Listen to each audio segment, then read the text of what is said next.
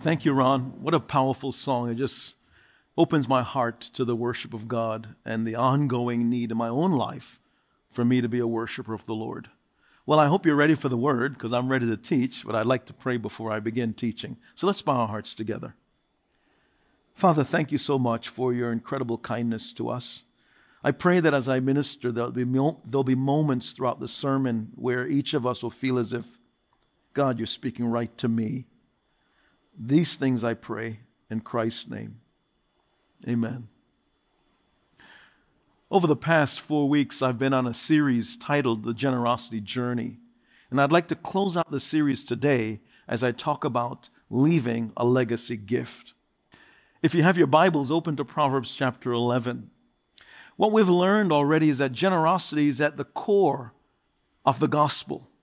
It is one of the values of God that He so esteems that He wants each of His children to be able to embody the trait of generosity. We ought to be generous with our love, generous in our kindness, generous in our forgiveness of others, generous in our mercy, and certainly generous in how we share our resources. God wants you to grow in generosity. Proverbs 11 verse 24 says, "The world of the generous gets larger and larger. The world of the stingy gets smaller and smaller. The one who blesses others is abundantly blessed. Those who help others are helped." So we can see from the text that generosity is not one-dimensional. It's not just you giving to help someone, which is fine.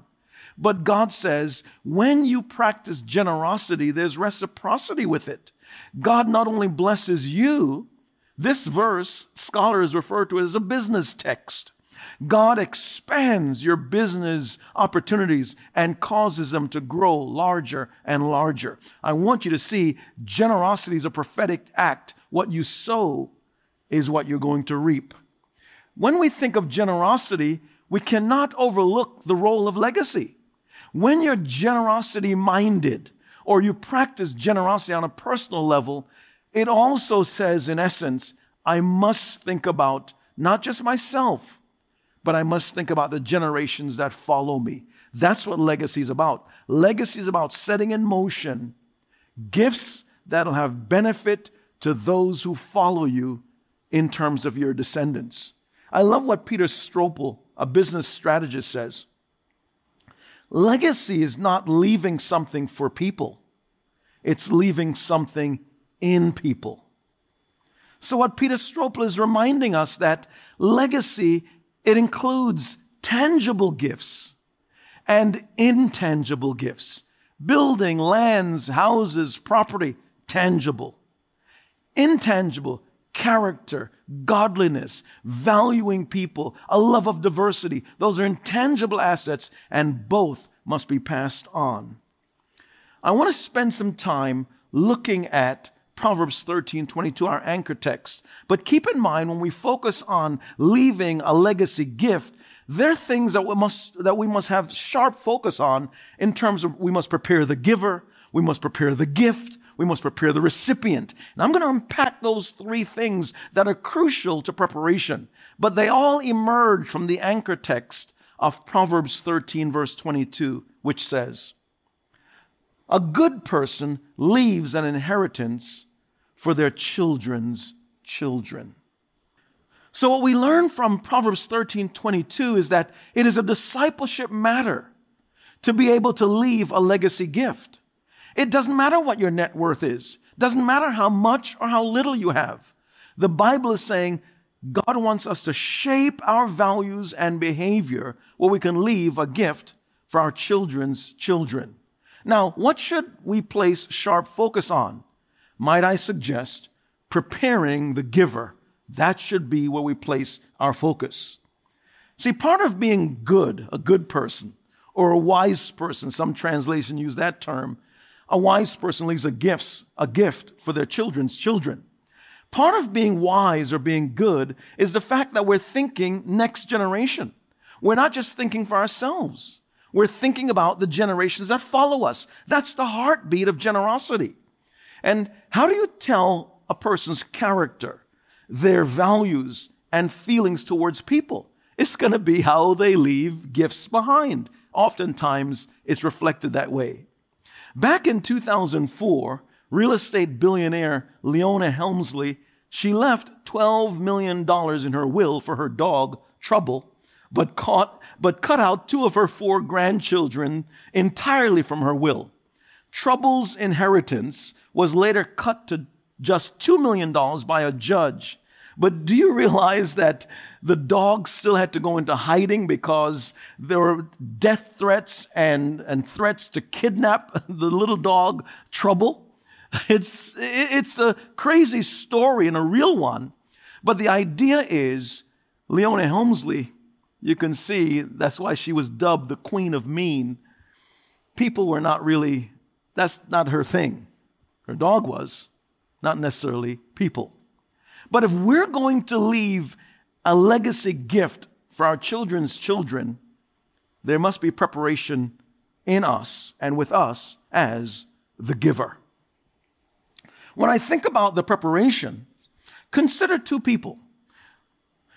One person, a business executive pulling down $200,000 a year in their salary, contrast against a host at a local restaurant making $50,000 a year.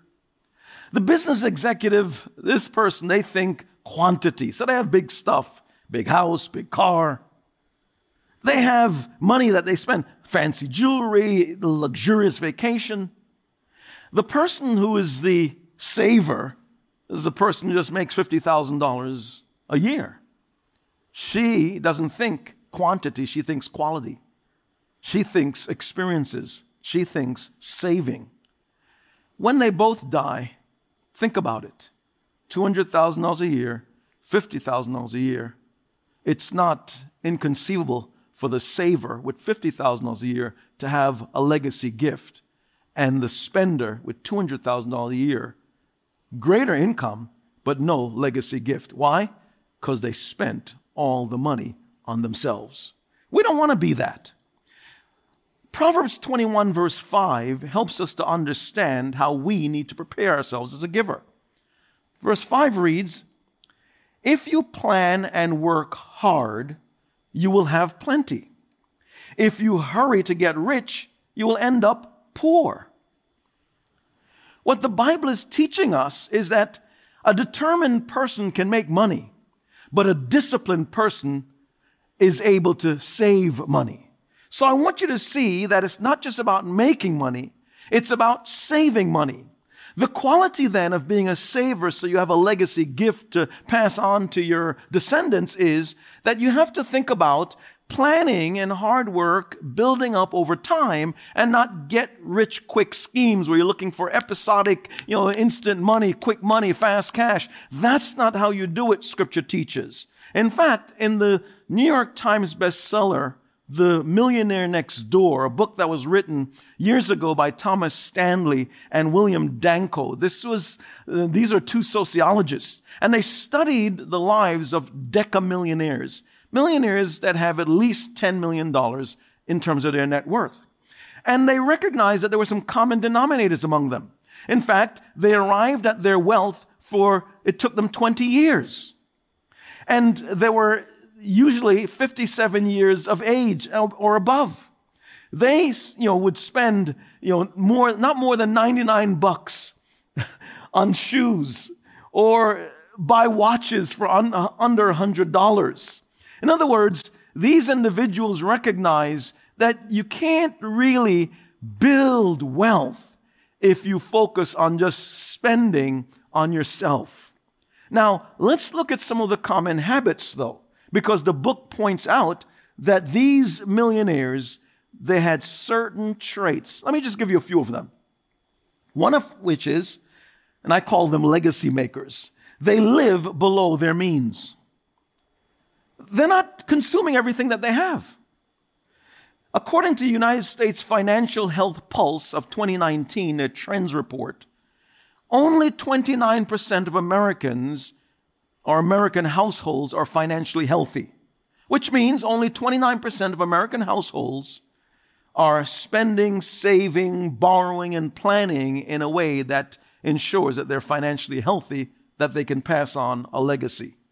That's frightening.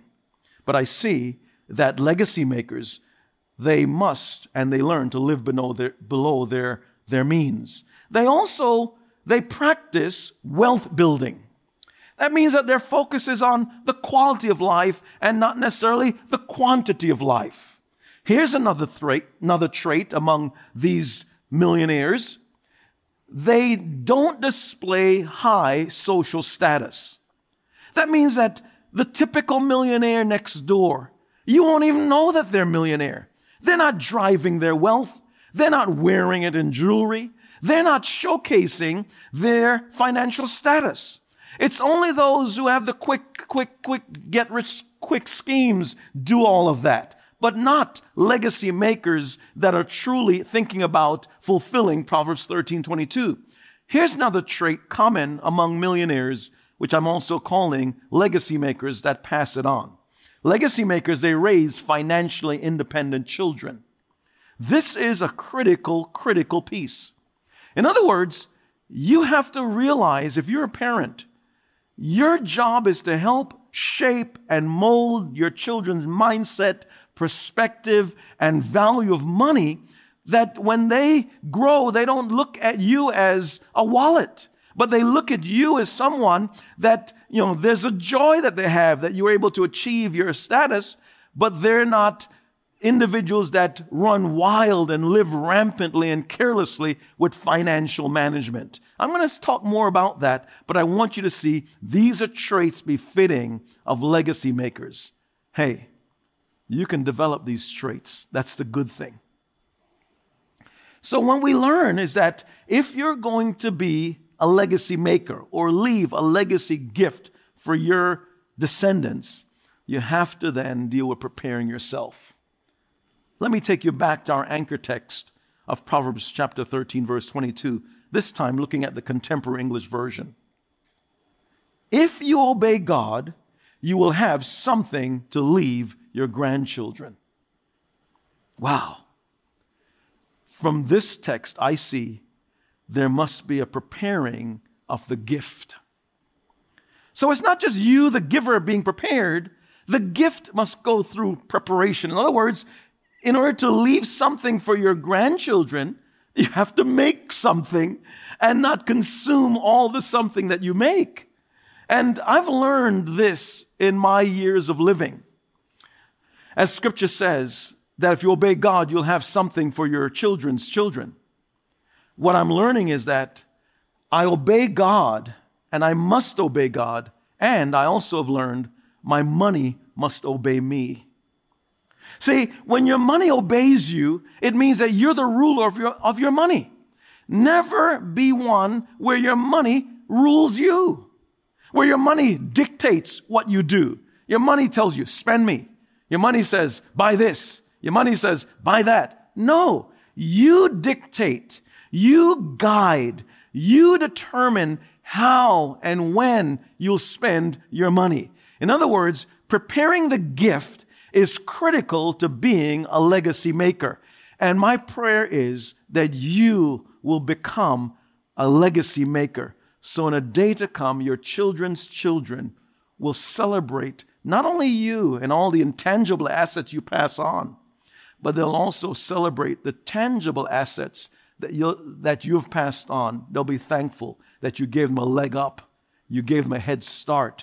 You set some things in motion because you prepared, not only you, the giver, there's a preparation of the gift. I want you to see how valuable that it is. Now, you may say, well, I don't have any children, so what do I do? Well, there are lots of things you can do. There are organizations that you value. Leave something to that organization, or organizations plural. There may be certain social interests that you are concerned about, whether it may be diversity, or it may be molding leaders that think cross-culturally, or you want to be able to invest in the future of specific individuals that you see are promising. Those are individuals can be part of your legacy as well. They may not be family members, but they may be individuals that can carry on the work that you've established, or they may be able to do something good in the world. So you look for these social innovators and you back them and you invest in them because they may be sharp and witty and they just need a leg up. And you can invest in these kinds of insightful, inventive, innovative individuals, and the future will be impacted. It doesn't violate the text of Proverbs 13:22. In fact, it supports the text.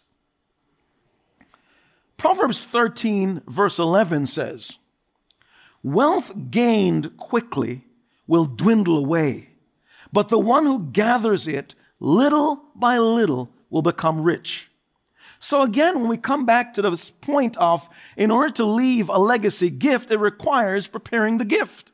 And the scripture's telling us, don't get caught or stuck mentally because you don't have this big wad of money, or you weren't born into a family of means, or you may not have a high income. That's not what the scripture's telling us. The scripture's telling us that money doesn't happen in this episodic, quick, get-rich-quick scheme way. It takes time. And that's why I read to you the sociologist's response in the book, The American Millionaire or The Millionaire Next Door. They're telling us it takes, on average, 20 years to grow something. And so you're developing this legacy gift little by little by little.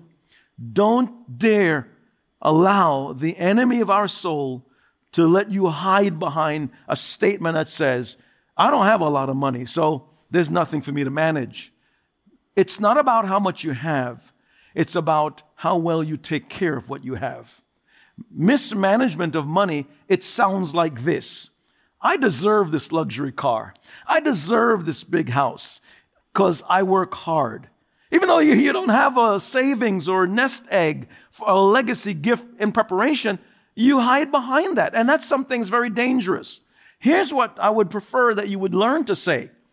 I deserve to be out of debt because I work really hard.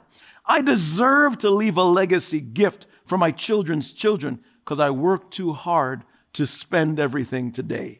That is a preferential statement. My prayer for you is that the Lord will do a work deep down inside so you'll be able to say, I'm going to fulfill Proverbs 13:22. I'm going to be that wise person that leaves a gift for my children's children. I want to just take you through a little quick exercise just to give you a context of how powerful the scripture is there in Proverbs 13 verse 11 where it says we're accumulating money little by little. That's how we grow and gather wealth. Question, what would happen if you invested just $100 once to satisfy Proverbs 13:22, let's say back then in January of 1926, in the S&P 500? Growth over time would yield $924,225 if I looked at it all the way up to December of 2019. That means those years, we would see that $100 survived the Great Depression, survived World War II, survived the 1987 stock market crash, and grew through the tech boom and survived 9/11. And it came to that place $100, then mushroomed because of compound interest to $924,000. I want you to see $100 would do that. I love what Albert Einstein says. Compound interest is the eighth wonder of the world. He who understands it earns it. He who doesn't pays it. How true. See, a poverty mindset gravitates towards get-rich-quick schemes. That's why you find that mindset in of lotteries and people buying lottery tickets and lining up in queue. Sometimes you'll see them when there's a major amount of money that one can win. You'll see sometimes dozens, in fact, hundreds of people in line in queue spending $50, even $100 to buy lottery tickets. It's amazing when you look at the data. CNBC reported that lottery winners are more likely to declare bankruptcy within 3 to 5 years than the average American. In other words, people that get money quickly often lose money quickly because they don't understand how to manage money. Don't fall into that trap. I plead with you. I pray for you. I challenge you today. Let the Holy Spirit help you accumulate wealth little by little so you can be able to fulfill Proverbs 13, verse 22. Let's go back to that $100. This time I want to paint the picture of $100 that you invest every month. So it's not a $100 one-time shot. Every month you're putting away $100. Let's say you started it into the stock market now. And you started it back in January of 1970.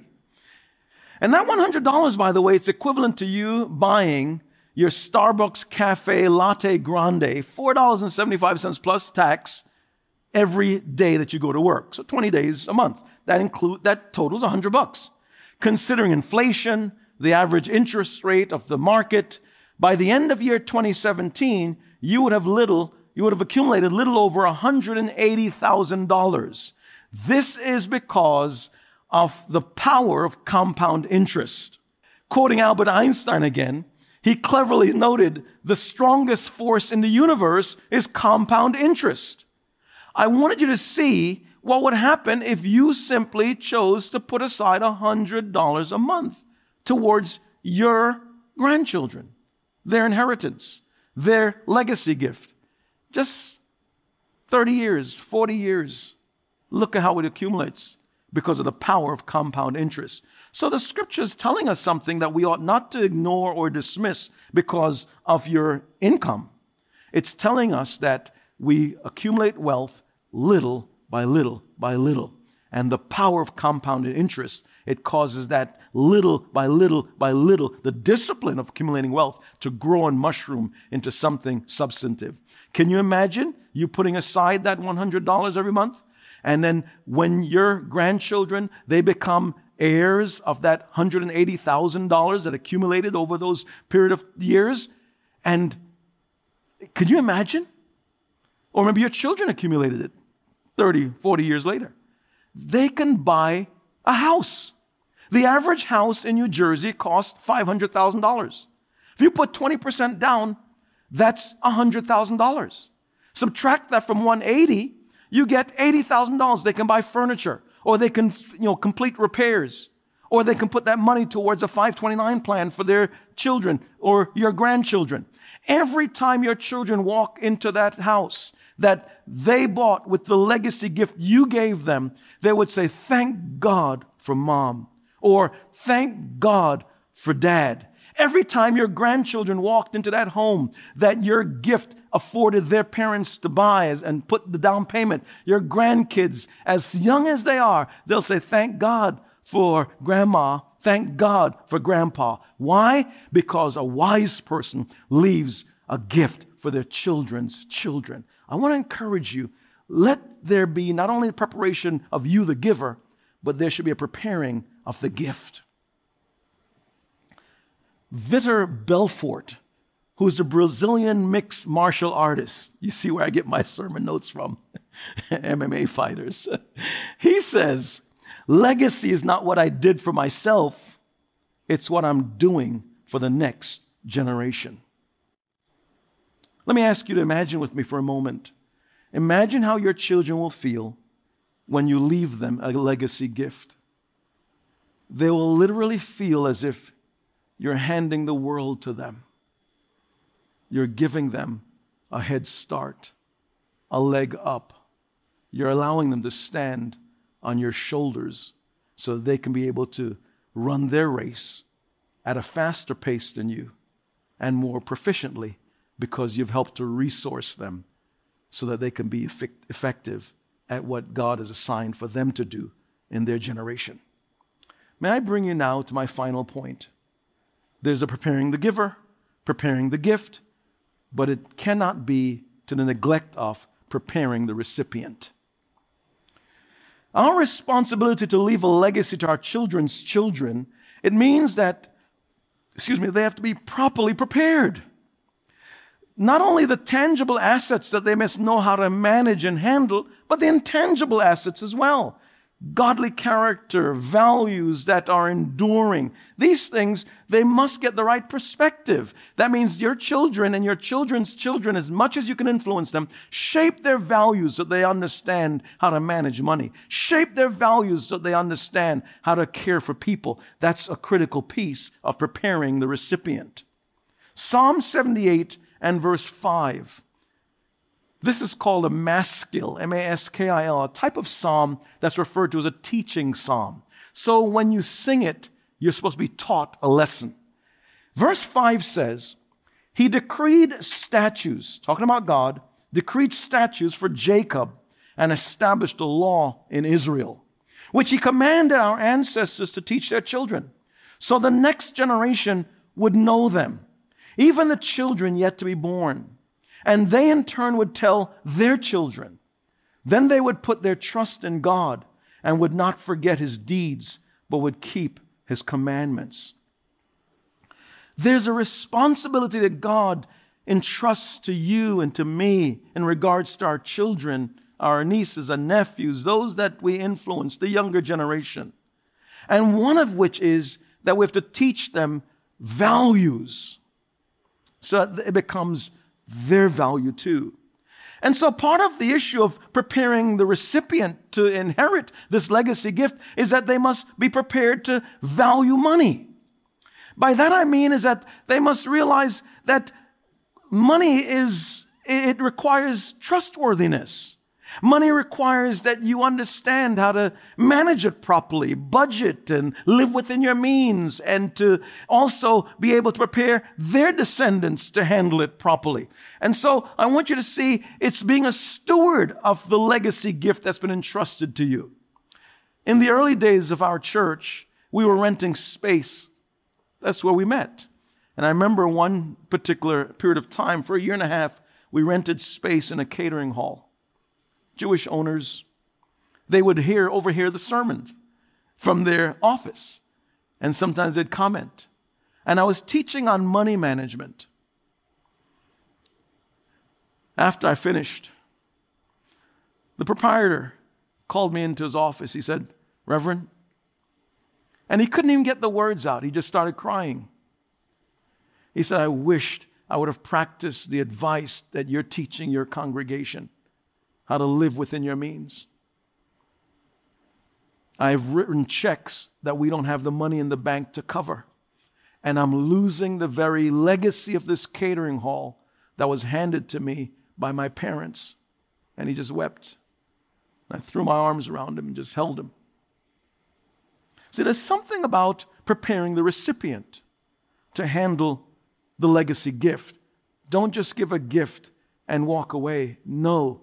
Scripture declares we have a responsibility morally, ethically, theologically to shape the recipient and prepare the recipient so they can handle the gift that we pass to them, whether it's tangible assets or intangible ones. I want you to see the value of what this means. The lack of training in money management, it's what's led to many of the players in the NFL, Major League Baseball, NBA, after retirement, that in a few years, they're filing bankruptcy. In fact, 78% of former NFL players have gone bankrupt or suffer financial stress due to joblessness or divorce. All the millions that they made went right down the drain. Why? No one really helped prepare them to be the recipient of money. And within 5 years of retirement, an estimated 60% of former NBA players are broke. Why? They have not recognized the value of handling money. So what we learn is that we must prepare the recipient. One way we prepare the recipient, as I mentioned, is to be able to manage and handle money. Another also is to invest in worthy causes. What is it that's important to you? What's valuable to you? Shape and mold the value system of those that you're going to pass a legacy on, that they may also value that particular area so they can invest in it as well. One of the needs that I see is that the gospel has to have what I call legacy makers. People that are willing to say, I want to stand up because I have a gift of giving and I want to shape the future of the Lord's church. Bear with me for a moment. I want to talk to only a small segment of the Christ Church family. I hope you're part of that. There are some that are sitting right among us, that are fellowshipping among us in the virtual campus, that have high net worth and high income capacity. But more than just that, they have an incredible gift of giving. What would happen if you decided to say, Pastor, help me help you to fill the vision gap of Christ Church? You may say, what's the vision gap? We're here. We need to be here. The financial gap, it slows us down. It hinders us. What would happen if you became part of what I refer to as the legacy group? A team of men and women that are willing to say, I'm going to give you an annual gift that'll help fill the legacy gap, in essence, accelerate the growth and the vision of the church so that we can see Christ Church accomplish all of what God has called us to accomplish. And would you help me then? Because I've provided such a thing for you. In fact, the link is on the screen in front of you right now. You'll visit that link in a moment. But bear with me. I've learned that individuals that have the gift of giving, that are high income generators, they oftentimes are extremely lonely.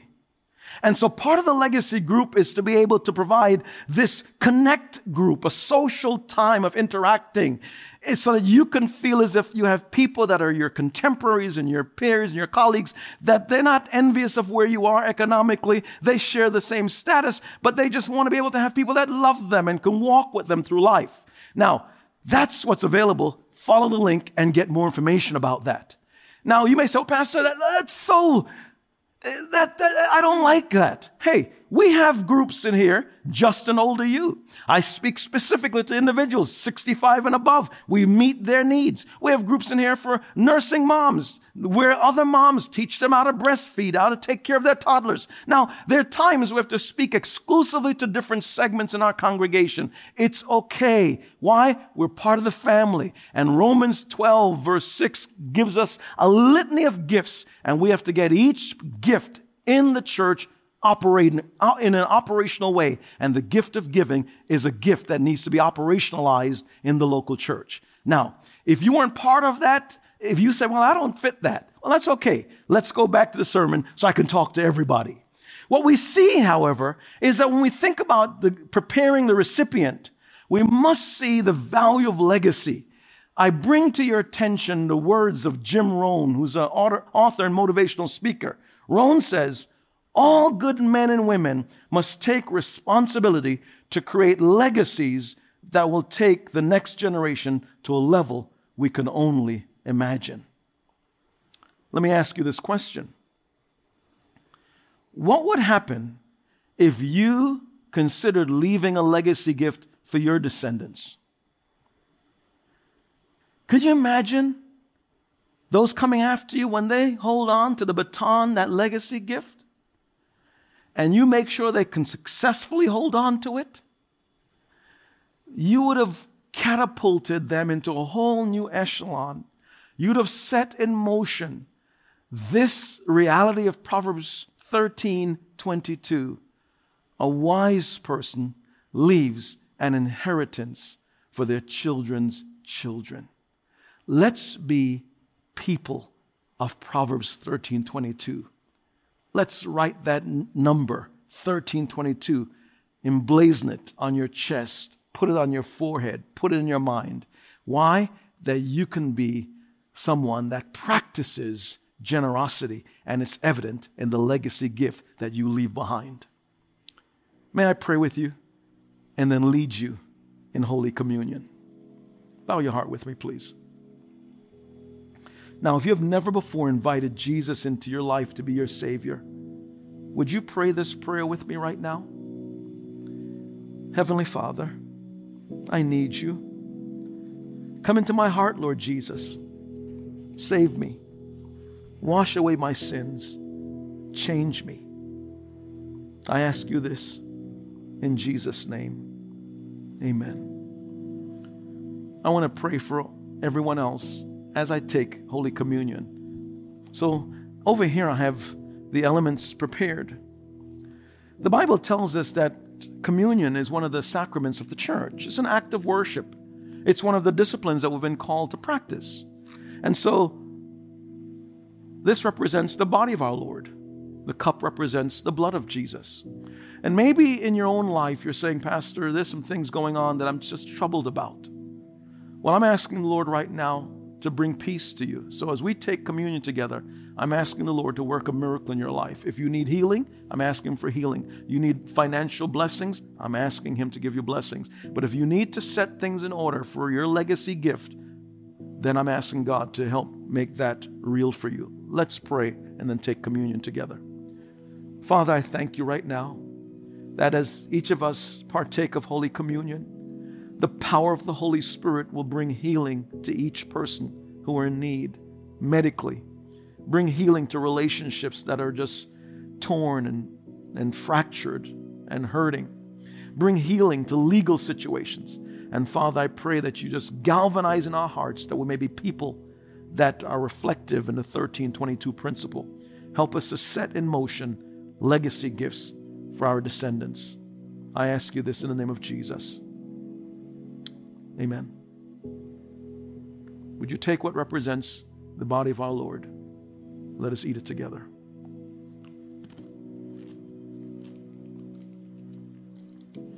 The cup, which represents the blood of Jesus shed for the remission or the forgiveness of your sins, as you drink it today, may you be reminded of the great work of grace that Jesus did for us on the cross.